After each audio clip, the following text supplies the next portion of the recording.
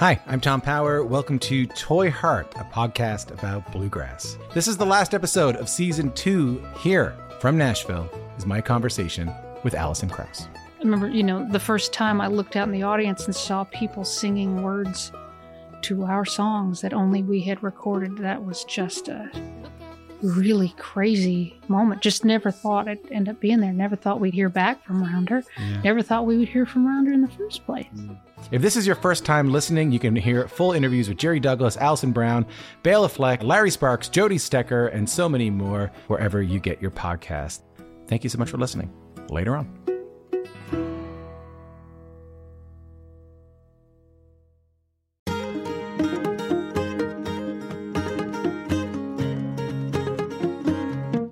Hi and welcome to Basic Folk. It's Cindy Howes, and guess who is with me today? It is I, Lizzie No! Yay! Oh my gosh, it's been so long, Lizzie. I know. I've been around the world and back again, Cindy, and I've come home to you, my co-host. How are you doing? Oh, I was on tour. I was on tour with Lavender Country, Paisley Fields, Austin Lucas, Iron and Wine, and Adia Victoria.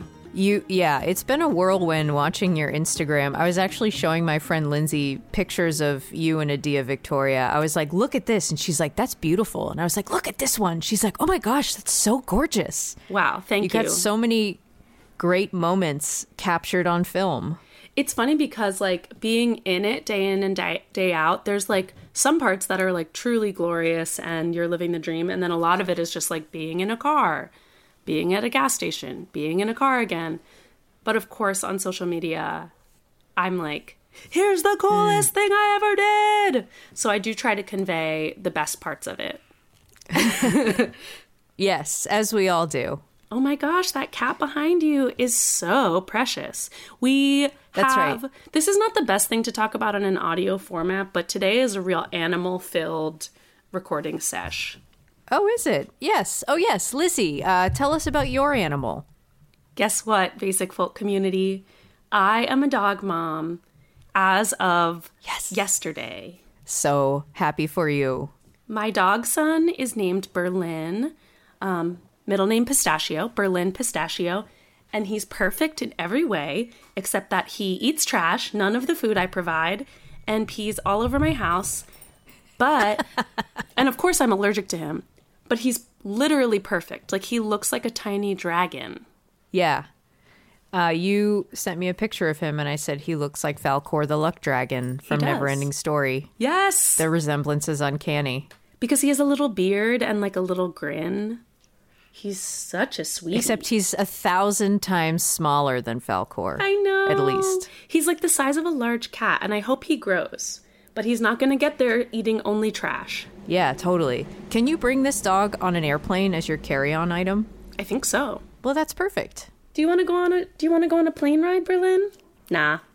Oh my God, you know what dogs love? Planes. Planes, yeah. I went to the airport the other day. I'm in California right now, so I flew to California, and there were so many dogs. I was in the Pittsburgh airport and the Denver airport, and I saw so many dogs, service dogs, and a lot of little dogs that people bring in the cat carrier size. It was lovely to see that all these people were traveling with their hounds. It's so good, but do you think that a dog has any concept of what goes on? I know a dog that gets pretty confused when he gets in and out of an elevator. It's I go in one door and then I come out the same door, but I'm in a different place. And how much more so on a plane when you come out into a completely different climate. That's a good point. I think dogs, after a while, just learn to trust the human they're with, unless they're a terrier, in which case they're always living in fear. Why would you say that to me? I'm on day 1 of owning a terrier. Well, I just want to let you know what you're in for. This is motherhood, you guys. Yeah.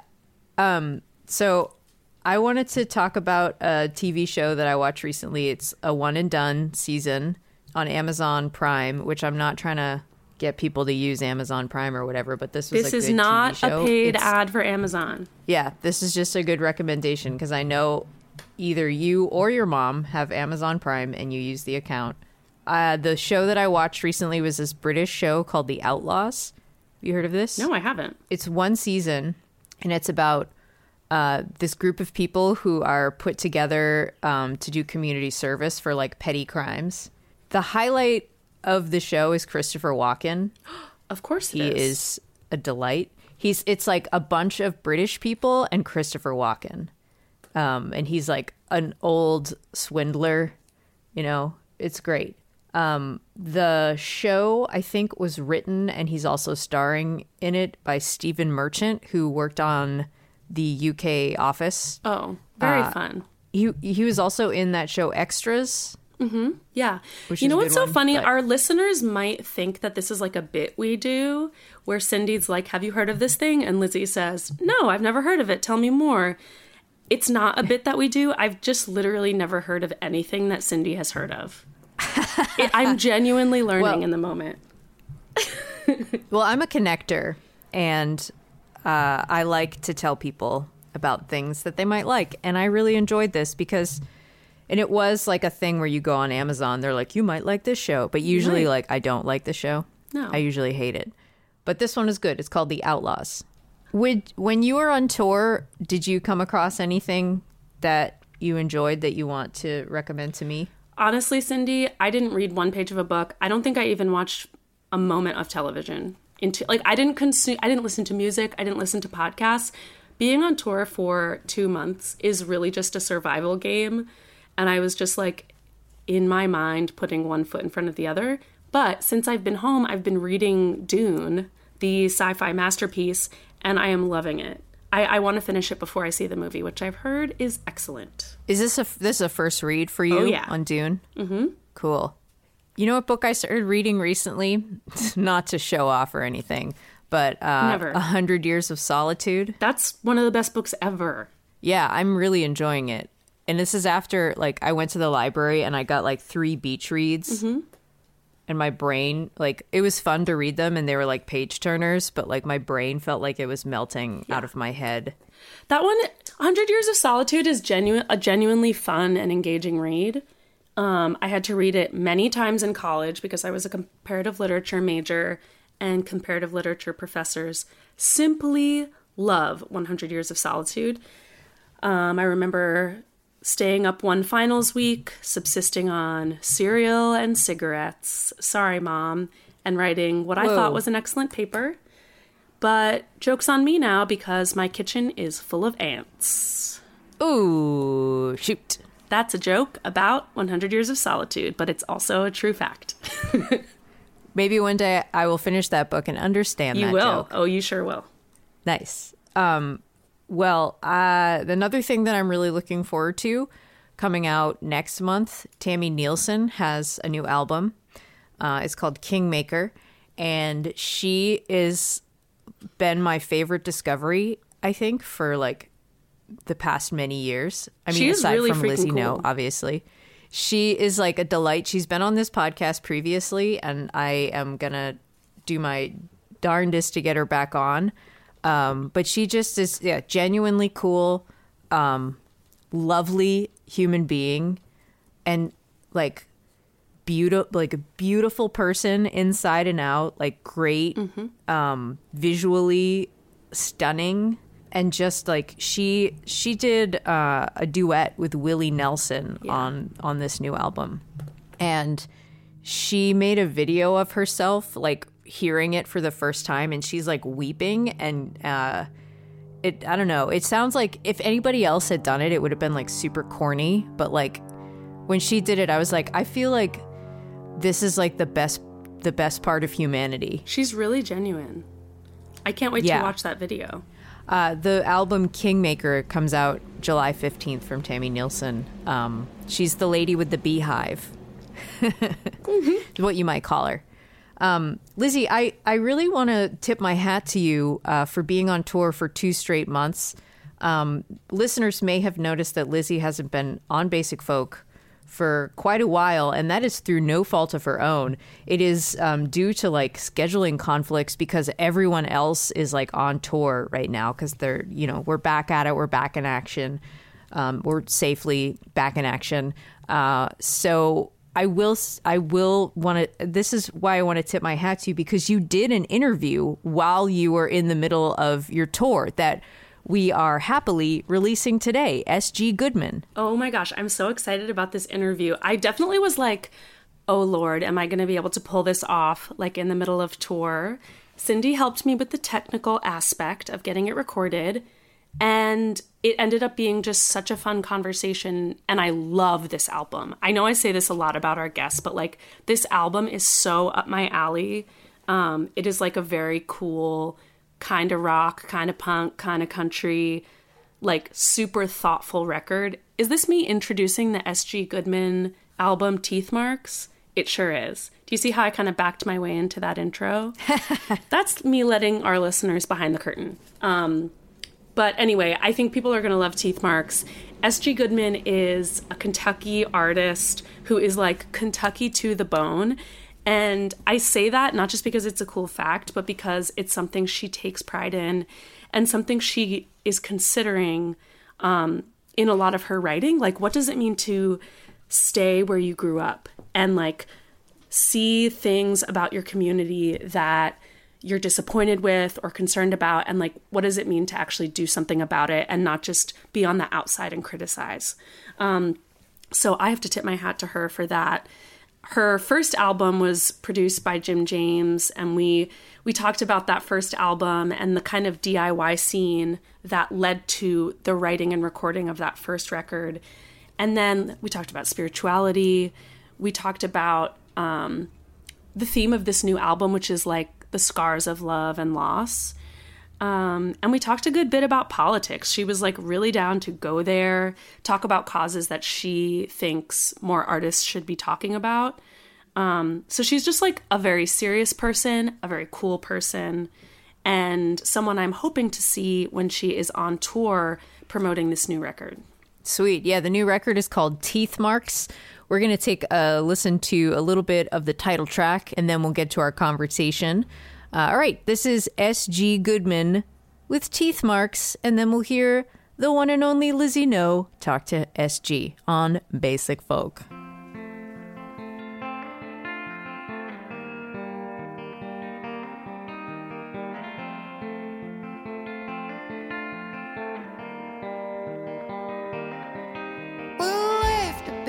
When you pulled that card telling me you're gonna bless my heart, well it is. Oh, it already is. When you left the bed after you bit my arm, a little souvenir where your teeth left marks, and it is. 'Cause oh baby it is. Oh baby it is.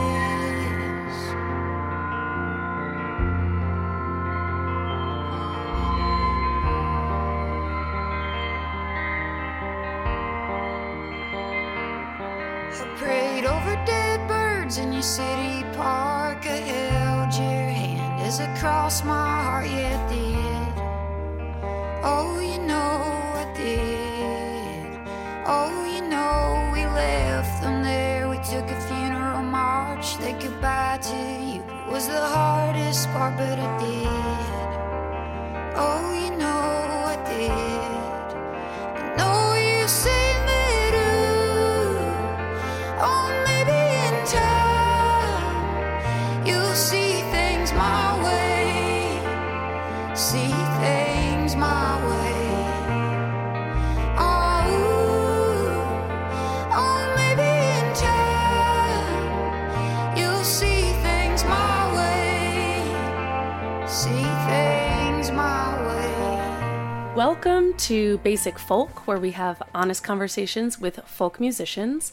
I am here to talk with the wonderful songwriter S.G. Goodman about her new album, Teeth Marks. This music is really powerful. I have a lot of ideas and thoughts, and I'm just so excited to jump into it. Welcome to the show, S.G. Hey, thanks for having me. Yeah, excited to get into it with you. Let's jump right in. How would you describe your hometown in 2 sentences or less? Small and charming. Mm-hmm. My hometown is Hickman, Kentucky. So it's a a very small but charming place. So you knew a lot of the same people, like from cradle to graduation type of thing? Yeah, absolutely. I'm actually doing a spring cleaning, and my mother had me bring all of my belongings from, my childhood room back a couple of years ago, and I'm just now going through it all. And, I'm finding old pictures from school. So basically the same people I went to kindergarten with were also probably at my graduation. Oh my gosh. So you're seeing, all the pictures from all those people through the years, and it's really kind of wild to think about. Not everybody's experience, for sure. No, not at all. Off the bat, like, what did that do to your sense of, like, what you could and couldn't, or should and shouldn't share in your music? Like, I imagine if, like, you've kept in touch with a lot of the same people since you were a little kid. If it were me, I might have reservations about, like, what personal details to share, how I portrayed my roots. Like, do you feel a responsibility to, like, kind of tell a certain type of story to your community and about it? I definitely believe that, anybody's work is only as good as how much respect they show to their characters. But, I haven't actually kept up with a lot of people from that time in my life, and I don't go back to my hometown too often, even though I'm very close, and that's where my family's still at. But even with that said, yeah, I would say there are probably stories I wouldn't share or don't share, because it's such a small community. Not only do I know those individuals, but their parents probably went to school in the same way from grade school to high school with my parents. It's, we go to each other's families' funerals and stuff. So there is a sense of loyalty to make sure that, certain aspects of what you know about people remain, back at home. But for the most part, I always try to make sure that I portray my hometown, or just, I think I do it more in saying, let's look at a broader picture of rural communities and stuff like that, and don't necessarily hone in on one family. Or family name, You're not there to do, like, tabloid journalism on Hickman. Not yet. No. Not yet, I'm just kidding. When did you first start writing songs, and do you remember what your songs were about? Like, what first inspired you to write? Yeah, I don't really think it happened that way, as if I was, like, trying to do songwriting. I think my brothers would probably say I'm one of three, and I have two brothers, the middle child, but I would get made fun of a lot as a kid for never remembering lyrics, and actually I still don't really remember lyrics that well. I don't know if I had some kind of weird processing disorder or what, but I could hear the same song a million times and think a word was something different. So I feel like just whatever that experience was of never being able to know song titles, lyrics, any of that stuff, I just made them up. And it was kind of like these weird moments of having my own versions of popular hit songs. And I think I would say, like, that's probably where I started the craft without knowing it. That is fascinating. You were, like, covering for yourself in social settings.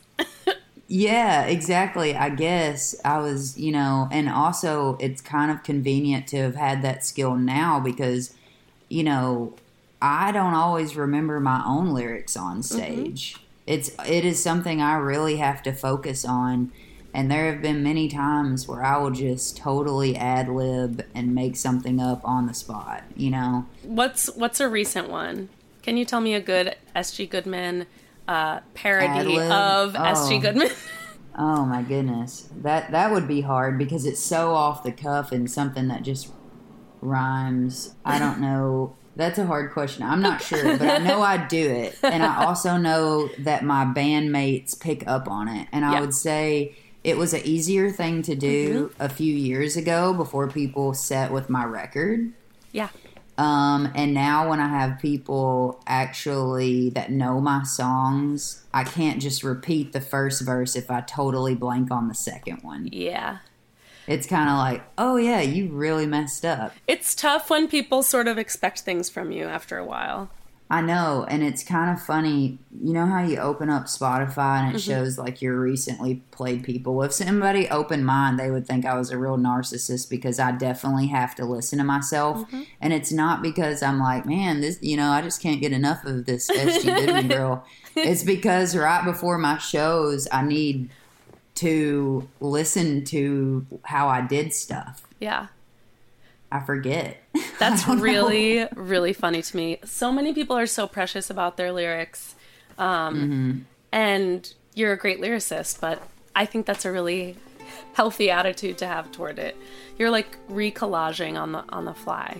Yeah. I'm not too precious about much, except my dog. So. What's your dog's name? Howard. That's my manager's name. Really? A steadfast friend. I love it. Yeah. Howard's a good, strong name. It's a solid name. Absolutely.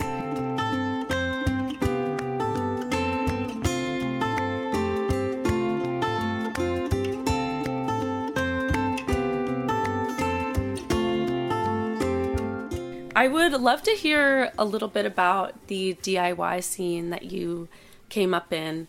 And specifically, like, yes, you are like a sort of multi-genre artist, a band leader, but like also people think of you as like a singer-songwriter. So how did that DIY kind of diverse palette of bands and genres affect how you do your work as a writer? Like, are you a collaborative writer, or are you someone that like goes off alone, writes, and then brings it to the collective? Or does the collective kind of get into all of it? No, I've always wanted to have more, I don't know, I guess with certain friends of mine who I think I'm really drawn to their music. I would love for them to be like, let's write a song together, but that's not really been my experience too much. But going back to your question about the DIY scene and how that kind of has shaped me. So I live in Murray, Kentucky, which is a college town. I decided to come here 2 weeks before classes started. I probably shouldn't have gone to college, to be honest with you, but I ended up here because there was a guy with a studio close by that I liked what he was putting out. So I was like, well, I'll work on music and I'll go to college because that's what I'm supposed to do. And a few years into school, I kind of, got established in a group of friends that are still, my close friends today. And they were playing post-punk music. And Murray is such a small town where if you wanted to have a house show, it's not like there were 6 or 7 post-punk bands floating around. There was a few, and then you had a few maybe bluegrass ensembles and this kind of thing. So it was a real mix, but I just grew up in a scene where I put bands up in my house that were coming through. We have a local independently owned record shop that we have bands come and play in and then put them up after the show.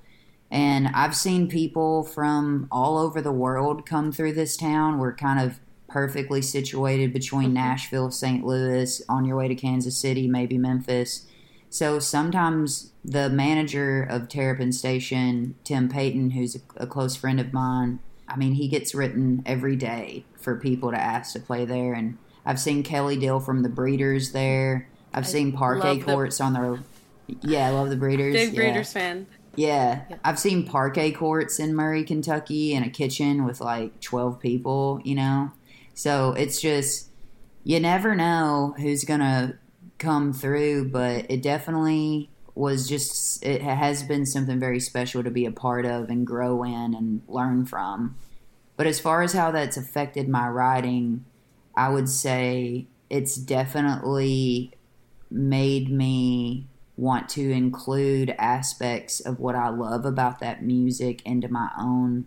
I love feedback. I like noise records. I like all this stuff. And I don't really, there's with this new record coming out, Teeth Marks, Matt Rowan, who has been a friend of mine for many years and also music collaborator. He's a wonderful guitarist, multi-instrumentalist, honestly. And I told him how I wanted to construct that song, and there's a lot of noise you can hear in there, a lot of feedback, and that is from taking the whammy bar on the guitar and just twisting it and cranking the amp and like finding these little noise and layering them. And that's the kind of stuff that you realize how people manipulate their instruments in punk and stuff. So that's something that's really fun to draw from and put it into like the music I write. So that's kind of how I think that merges a bit. We are on the Basic Folk podcast, God bless.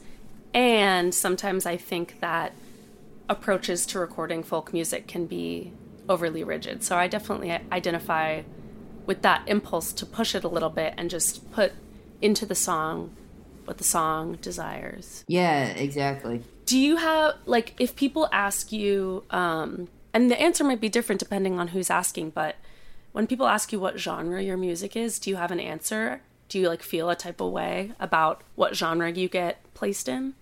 No, I just tell them to Google and let me know, too.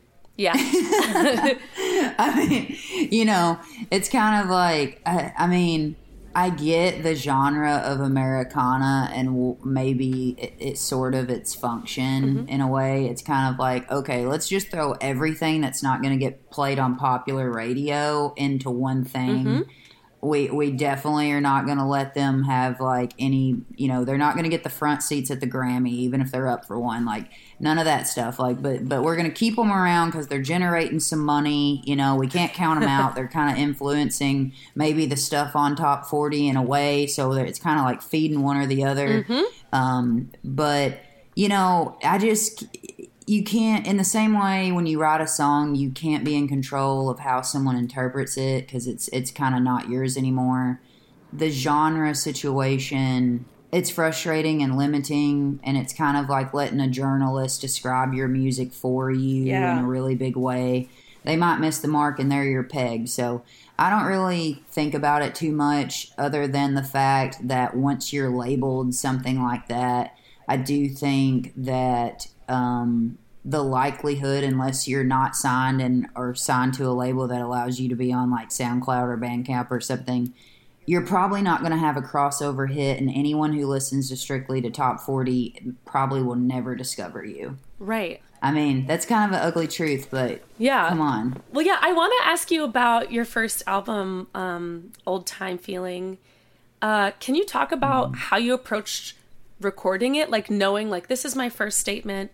You were working with Jim James, another Kentuckian. How did you approach putting those songs together? Like, were you hoping it was going to sound like your live band? Did you have particular like influences in mind as far as the sound? Yeah, I think even now with the album Teeth Marks, I have gone about it in decently the same way.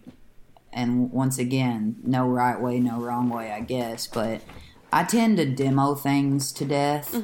And so Old Time Feeling, for example, it not exactly the same with Teeth Marks because of the pandemic. It was hard to demo them to the level that I did Old Time Feeling. But I got into a local studio here closer to Murray, a studio called Loud and Clear in Paducah, Kentucky, that I've done a lot of work in and really learned a lot about the process in, and demoed out all of Old Time Feeling.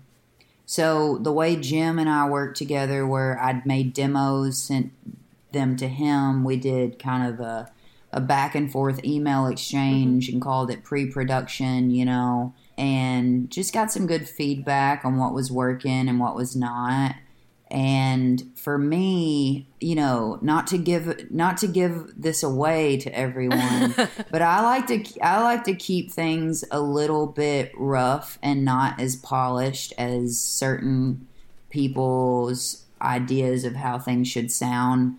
And I think that is a good approach for a couple of reasons.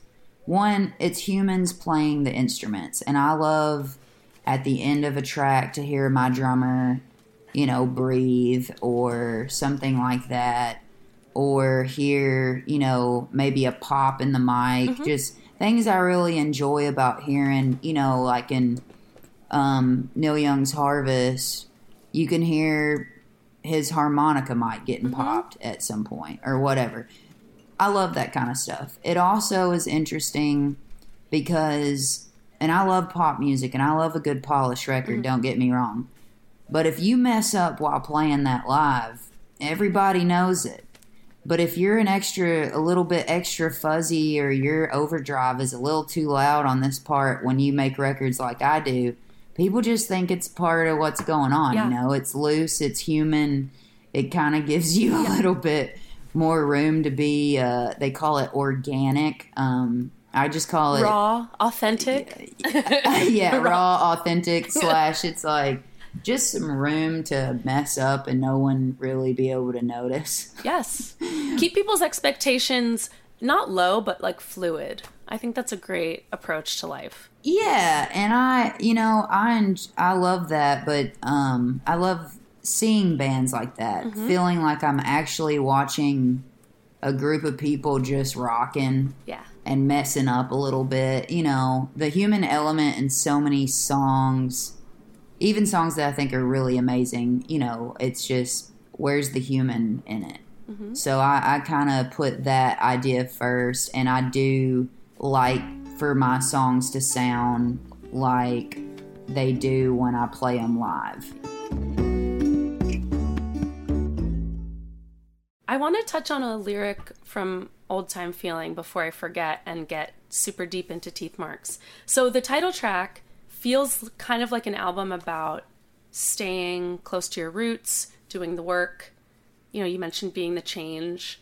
And the lyric, I think, is about people who move where everybody feels the same. Like, the solution is not like get out and complain. It's like stay and work. Is that something that like is important to you personally? Is that something you've put into practice since that song came out? You know, how are you thinking about that now? Well, I was raised an hour from where I'm sitting right now, you know, and it's interesting. I've always I lived in Nashville, which would have been 3 hours from where I'm from, for 6.5 months. So a very brief period. But I do believe that change comes from within.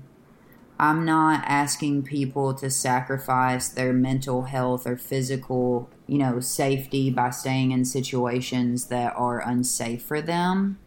And I do think there's something powerful about understanding your home after leaving it a bit, if that's what you do, if that's what you are, you know, do.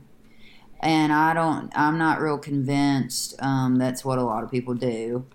And especially when, you know, places like, for instance, I'm sitting in Kentucky here today, politically seem just so like climbing up a hill behind a boulder. And it is something that I believe in and, you know, have tried my hardest to feel good about doing, you know, and I'm not going to say that I'm not going to be living in other places at some point in my life. I'm not going to be like, I'm, you know, born here, I'm going to die here, or anything like that. Here and now, we got the exclusive. She'll never leave. Yeah, exactly. No, I think it's important to, you know, get other experiences in life. But yeah, I think that especially in the South, in rural communities, small communities, I don't think people take well to outsiders being the change for them. Yeah. It's not really how that seems to work. And so I think that's why it's so important for people to realize that if you want to change your situation, it's kind of got to start with you. And it's probably not going to be from you leaving and shouting it over the internet. Yeah, that's a great point, that a lot of times people really want to relate to the person that they're arguing with, even. Like, even if we don't agree, we share some things in common. Well, you've also said that, like, you wish that more musicians would use that platform to get people involved in, like, you know, whether it's a local issue or a cause. If you could just pick, like, what's a cause you feel like, off the top of your head, musicians are not addressing enough? This is a very tough question, you know, because there are a lot of musicians that do, you know, they'll post. I think the reason I'm having trouble answer this is because how anymore do we know when someone's talking about anything enough on the internet? Yeah. You know, I struggle a lot with the idea of being performative. Yeah. I definitely feel weird about saying this or that on the internet because of fear of coming off as performative in some way. And so it's like, what issue shouldn't we be talking about? I just heard today on NPR that Biden's rolling back campaign promises and now going to give up some public land, like many acres, to allow drilling for oil to deal with someone else's war, because he's already going to lose probably the next election anyway, because Americans don't understand that Biden doesn't control gas prices and global inflation. So it's kind of like, why just stick to your guns and not screw up our environment even more with this? And like try to do something actually lasting. Yeah, it's, and it's just that kind of stuff is ridiculous. So yeah, we could, I really respect the Weather Station and her album when she came out. That was such a powerful album for me. The Robber is like one of my favorite songs of the past few years. Oh my gosh. She's a phenomenon. Yeah. Amazing, absolutely amazing. And it's kind of like Neil Young, Joni Mitchell, these big powerhouse greats who I love. They pulled their stuff off of Spotify. It's all these big things that feed musicians in a way, or at least keep us sort of fed. We can't. Some of us have contracts that don't allow us to say anything negative about our labels, anything negative about these major companies that do these things, even though we can all acknowledge that those same companies do good stuff for us. Yeah. We can't unionize in a real way and get change. The same people who were like, I respect Neil Young for going off, but he didn't have a problem knowing that, these companies were for years not paying people a lot. No, I think you're right. And it's like you can take a stand and it can be well-meaning, but then you will be held accountable for a lot of the issues you did ignore. It often seems to me like the artists have an easier time picking like a social issue, like that's a little narrower than addressing like poverty and corporate greed, because that feels like a monster we can't tackle. Exactly. And it's even like, I just said that, and clearly I'm talking about streaming services, and I'm kind of at the same time thinking I better say like, oh, but thank you, right. and I do mean that. Like, they've given my music a chance to be shared across the globe. Yes. And I am grateful for that. But we can't also critique our work environment as artists. Like, I can't critique the fact that as I was having dinner with a couple the other day, and the woman that I was with, or that was having dinner too with me and friends, she opened for Elvis Costello 20 years ago. And as an opening artist, me right now, my pay is the same as hers. The same. And guess what? You don't hear artists talking about those opening show rates where you can't even pay one of your band members what they should make in a show, much less gas, hotels, or anything. And you're expected to start your career getting in years of debt, just hoping that you can get out of that level of touring. SG, this is hard, and I usually try not to like get emotional during the interviews, but this is what, like, literally right before I called you, I was crying to my boyfriend because the possibility of like supporting a band and all of the things that provides for is such a huge financial burden. And I think people that aren't in the industry, of course, like we know what we know, and a lot of people don't know the day-to-day workings of what goes into being a musician, especially an independent musician. But like, if you don't start playing some great full band shows, you're not going to be able to make that next record. Well, if you can't afford to pay a band, then you can't be playing those full band shows. If you're not getting that opening slot, it's like one thing leads to another. And it all leads to the wealthy getting wealthier. It does. And, I understand that clearly, when I'm opening for someone, who's really big or whatever, I'm clearly not the one bringing in people. Yeah. You know what I mean? They're not there to see me. You'll be like a happy surprise. I'll be a happy, hopefully, you know, that's what we can hope for. But at the same time, I just think it's a miracle to be able to do this in general, especially by the small little margins that you have to operate under. You know, I'm going to play in Europe in June. Well, I'm only going to carry my guitarist because I can't afford to have a band over there. I can't, and I don't know musicians over there, you know, so it's like I've got to present myself as a two-piece for the first time to that audience, and that's not what I want to show. Yeah. You know?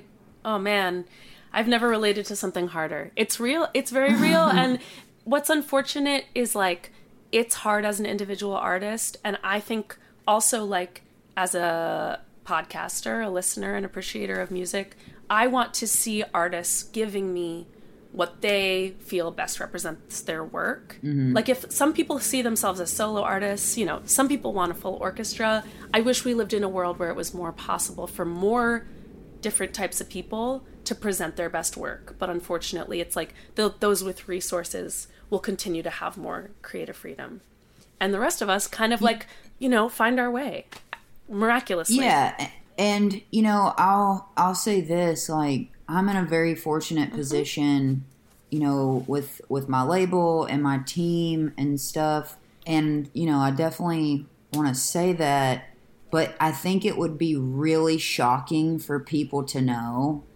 And, you know, I have a lot of friends in the industry who are also signed or whatever, what that really means. It's a loan. You know, as far as like, yeah, well, what that means even for like tour. Last year, my fall tour, right in the middle of the pandemic, believe me, I had a couch surfing map, but it was in the middle of a giant surge that it made me feel ethically wrong to ask my friends to let me and a band who have been across the entire United States walk into their house during COVID. Yeah. And I called on the internet for donations, and man, it was so humbling, but my fans helped me tour as safely as possible.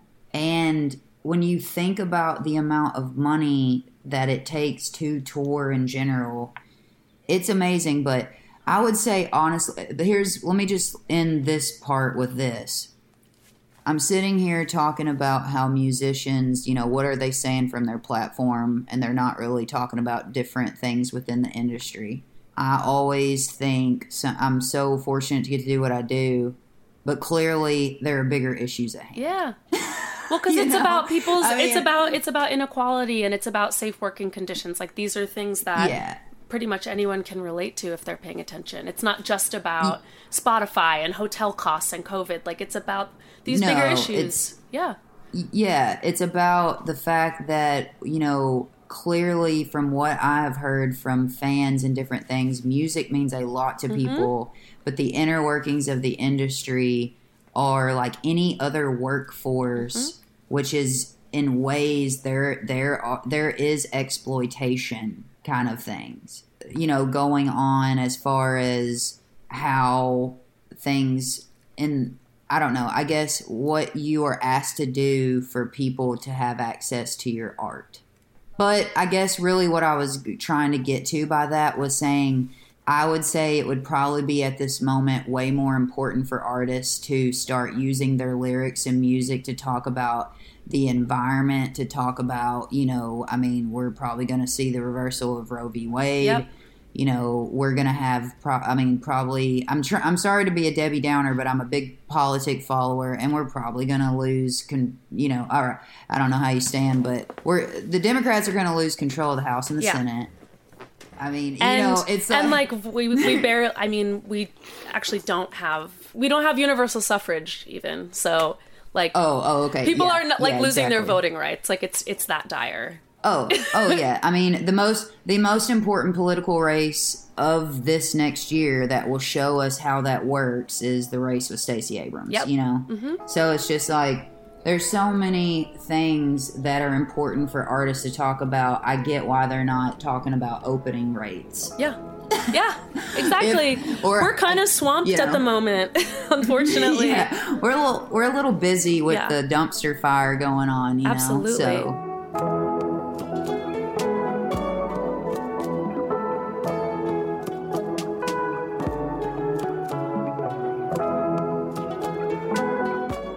I think that's the perfect way to pivot into some of the questions that I have about your new album, Teeth Marks. One of my favorite songs on the record is Work Until I Die.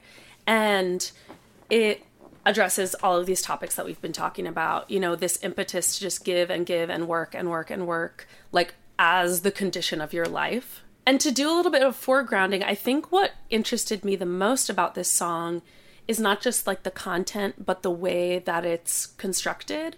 Like the song begins with this exclamation, listen. And I don't know if you get down on literary theory at all, but Roman Jacobson, you know, talks about the functions of language. One is like the mimetic, which is basically like, you know, that mirror to reality, just like showing what the world is. There's like expressive function of like talking about the author's mind or point of view. And this one felt like the phatic function, which I had to refresh my memory on, but it's basically that act of talking for the purpose of performance and like the purpose of talking and establishing that the speaker has a relationship with the audience. And it's like reminding, like, I'm talking to you right now. We're both here. We're both experiencing this conversation. I feel like Work Until I Die is the perfect example of that, because it's not just saying what you think, it's saying the type of communication that you want to have with your audience. So, like you're saying, we have a channel of communication. Like, it's still worth it to talk to each other. It's still worth it to talk about these things. So I'm curious, like, specifically with that song, does that feel like something that came from your communal church background? Like, who are you seeing as the audience? What's kind of the backstory on the way that that song is constructed? Well, what's interesting about that is, you know, we kind of earlier in the episode were talking about, do I ever do any co-writes? And this was one of the first time I was able to on a record. Oh, interesting. So this song was written by Matt Rowan, who played guitar on my record and several other instruments. And then I wrote the ending of the song and did some tweaking of verses here or there. But I heard this song years ago and have been obsessed with it because I was the audience and it spoke to me. And I also, being Matt and I have such a long history together, knew where he was coming from with it. And I just thought it was so powerful. And I wrote the ending of the song after a prayer that my brother always said at the table growing up, except I changed it to, you know, it being about the company. Yeah. And it is an interesting conversation, and how it builds just about, I think what I have always found interesting about that song and Matt's initial idea of it was how the worker is aware. You know, the awareness of the person in it is what I think is striking. And also the fact, but they say, but I've got to get back to it. Yes. You know, kind of thing. And it's like, it's pointing to a moment of that struggle that's so interesting, like about what do we do with our one. I think Matt at the beginning is trying to make other people aware, but also saying, like, not only I'm aware, I'm in this grind too. And in fact, I got to get back to it. And I think that's really interesting and just a really true picture of what we're dealing with today of, you know, organizing and things like that, because we're organizing at a time where economically the stakes are a bit different. I would say, I would argue that. I mean, you know, in the sense of wages, the way goods cost now compared to the wages, the amount of hours a week, you know, just, it wasn't too long ago that, you know, we're one of the first generations that it's just totally normal. You have to have a 2-person income. Right. Or some roommates. People. Yeah. To even afford housing. Roommates. Yeah. Well, and I think specific to that song, I think what's so interesting is that line, like the I've got to get back to it. It actually, I mean, masterful sort of playwriting in songwriting, because it lets the listener know they're actually like on a break. They're actually probably like, the people that are talking in this song are probably like at work. Like you can kind of see them at the water cooler or just like on the weekend. Like you can kind of see your own version of what that would look like that you're so busy. You don't actually even have time to keep talking and talking about what the world could be. And I think that's like one of these modern sort of conditions that you're talking about, where people are so busy working multiple jobs, they don't even have time to consider like, how can we change it? How can we make it better? And that's like the worst part. You know, we saw with COVID, so many people that like got laid off or, you know, furlough or whatever, like finally having time to sit home, and protests exploded across the country. And like, that's what happens when we have time to talk to each other. Yep, exactly. And, you know, yeah, it's just, the whole thing has been really interesting. I hope we didn't, you know, miss out on some opportunities, but I think that there has been a shift in mentality that's exciting. And it's also, I'm afraid, in this next year with the inflation issue, and who knows, you know, unfortunately, what's happening and how massive of a situation the war in Ukraine is going to affect the food resources globally. Yeah. We don't even know the full effect of the war in Ukraine that controls so many countries' grain. And, you know, my dad's a farmer, and right now, a lot of people are unaware of this, but, you know, crop prices or the grain prices at market value is really high. But due to what we've been going through these past few years and inflation and the war, and inflation, gas and petroleum is so high that the fertilizer he would use on his grain to make the yields high to try to meet some demand globally are so expensive that it doesn't really matter what the price is at the granary. You know, like there's all these compounding problems that are happening right here. That's dark. Yeah, and I'm thinking that there's like a rumbling of stress where I feel like we're going to see some more unrest happening. And Biden just pushed back student loans again today. And if there was ever like a weird pickle of, you know, in the world or in this country, it's that one, because clearly we need to cancel student loans, but it's not fixing the problem. Yeah. Just another generation of people would be acquiring debt the same day that other people get relief. It's not fixing the problem. But yeah, what a weird time we're in. I'll leave it there. We're in an extremely weird time. I want to also talk about If You Were Someone I Loved. Oh gosh, is that the title? Because there's two. Yeah. If You Were Someone I Loved is that's kind of like your rockin' empathy anthem. I'm curious, who's like in that song specifically, who did you conceptualize as the us? Who did you conceptualize as the them? Like, is that drawn from specifics in your life, or do you see it as like kind of like a bigger parable about in-group, out-group stuff? Yeah, well, the I in the song, I wrote it that way so if anyone sings along, then they become the I. And hopefully, you know, like I said earlier, we don't have control on how people interpret our songs or really receive them in any way.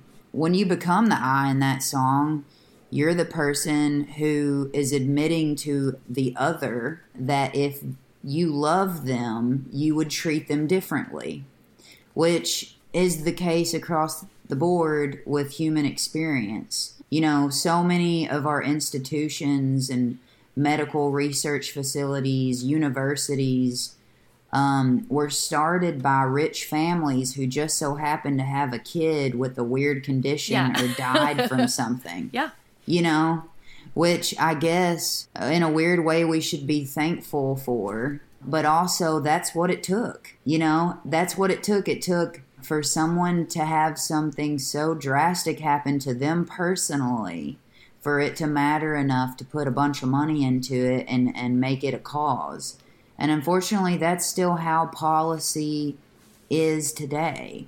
And this song is talking about an insane crisis happening right now and has been happening for years, which is the opioid crisis. I mean, we have people dying of overdose of fentanyl all the time, and the pipeline from opioids to fentanyl is just very obvious at this point, you know? And we're all like, we're well aware of the corporate malfeasance that like went into that. It's not this big mystery. Oh, exactly. I mean, by the time, you know, if we have a full Netflix series on it, then we should have policy around it. You know, it's kind of like we should definitely be a little bit further along in this issue. But I think, you know, that's just maybe the content within that story that's portrayed, but it really applies to so much, which was my problem writing the song.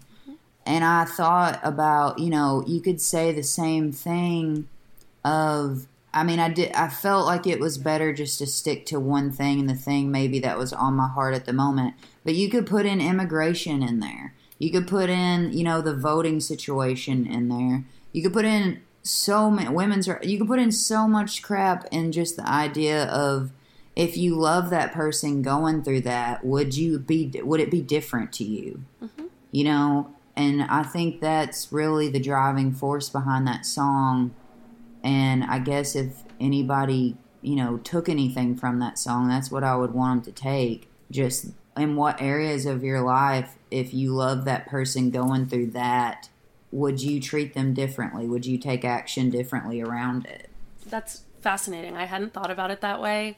And I think that's such a smart way of just like doing what you've been talking about, which is like using your platform. It's not a tweet. It's not an article, though those things can be wonderful.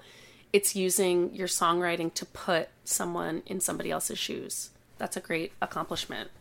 Okay. Yeah. SG, would you be willing to do a brief lightning round? The rules of which are you can't ask any clarifying questions, just straight from the hip. Let's do it. What is your favorite gas station delicacy? Probably a chicken tender. Do you have a favorite author? No. Jeans or sweatpants? Black jeans. Black jeans. Favorite sport to watch? Soccer with my friend Steven, even though I don't know anything about it. Favorite sport to play? Couch surfing. Hell yeah. Who was your first childhood celebrity crush? Oh, definitely Zach Hansen. Wow. We must be similar ages. Well, he looks like a lesbian, so yeah, makes sense. For sure. Really, for sure. When you dig upon further investigation. Yeah. Yeah. Approximately how many lies do you tell per week? Probably too many to count. No, I'm just kidding. I actually have a problem where I get myself in trouble by saying everything that's in my head. Opposite. Mm-hmm. So probably a lot fewer than most. Mm-hmm. Yeah. What is your favorite Neil Young song? Motion Pictures for Carrie. What is your least favorite Neil Young song? Probably something he did live. Mm-hmm. Those can be exhausting to me. Yeah. SG Goodman, thank you so much for talking with me for Basic Folk. I'm Lizzie No. Everybody go get the new record, Teeth Marks, when it's out. The single is already out and available to stream. Thanks again, SG. You've been so interesting to talk to. Well, thanks for having me. Thank you so much. Thank you.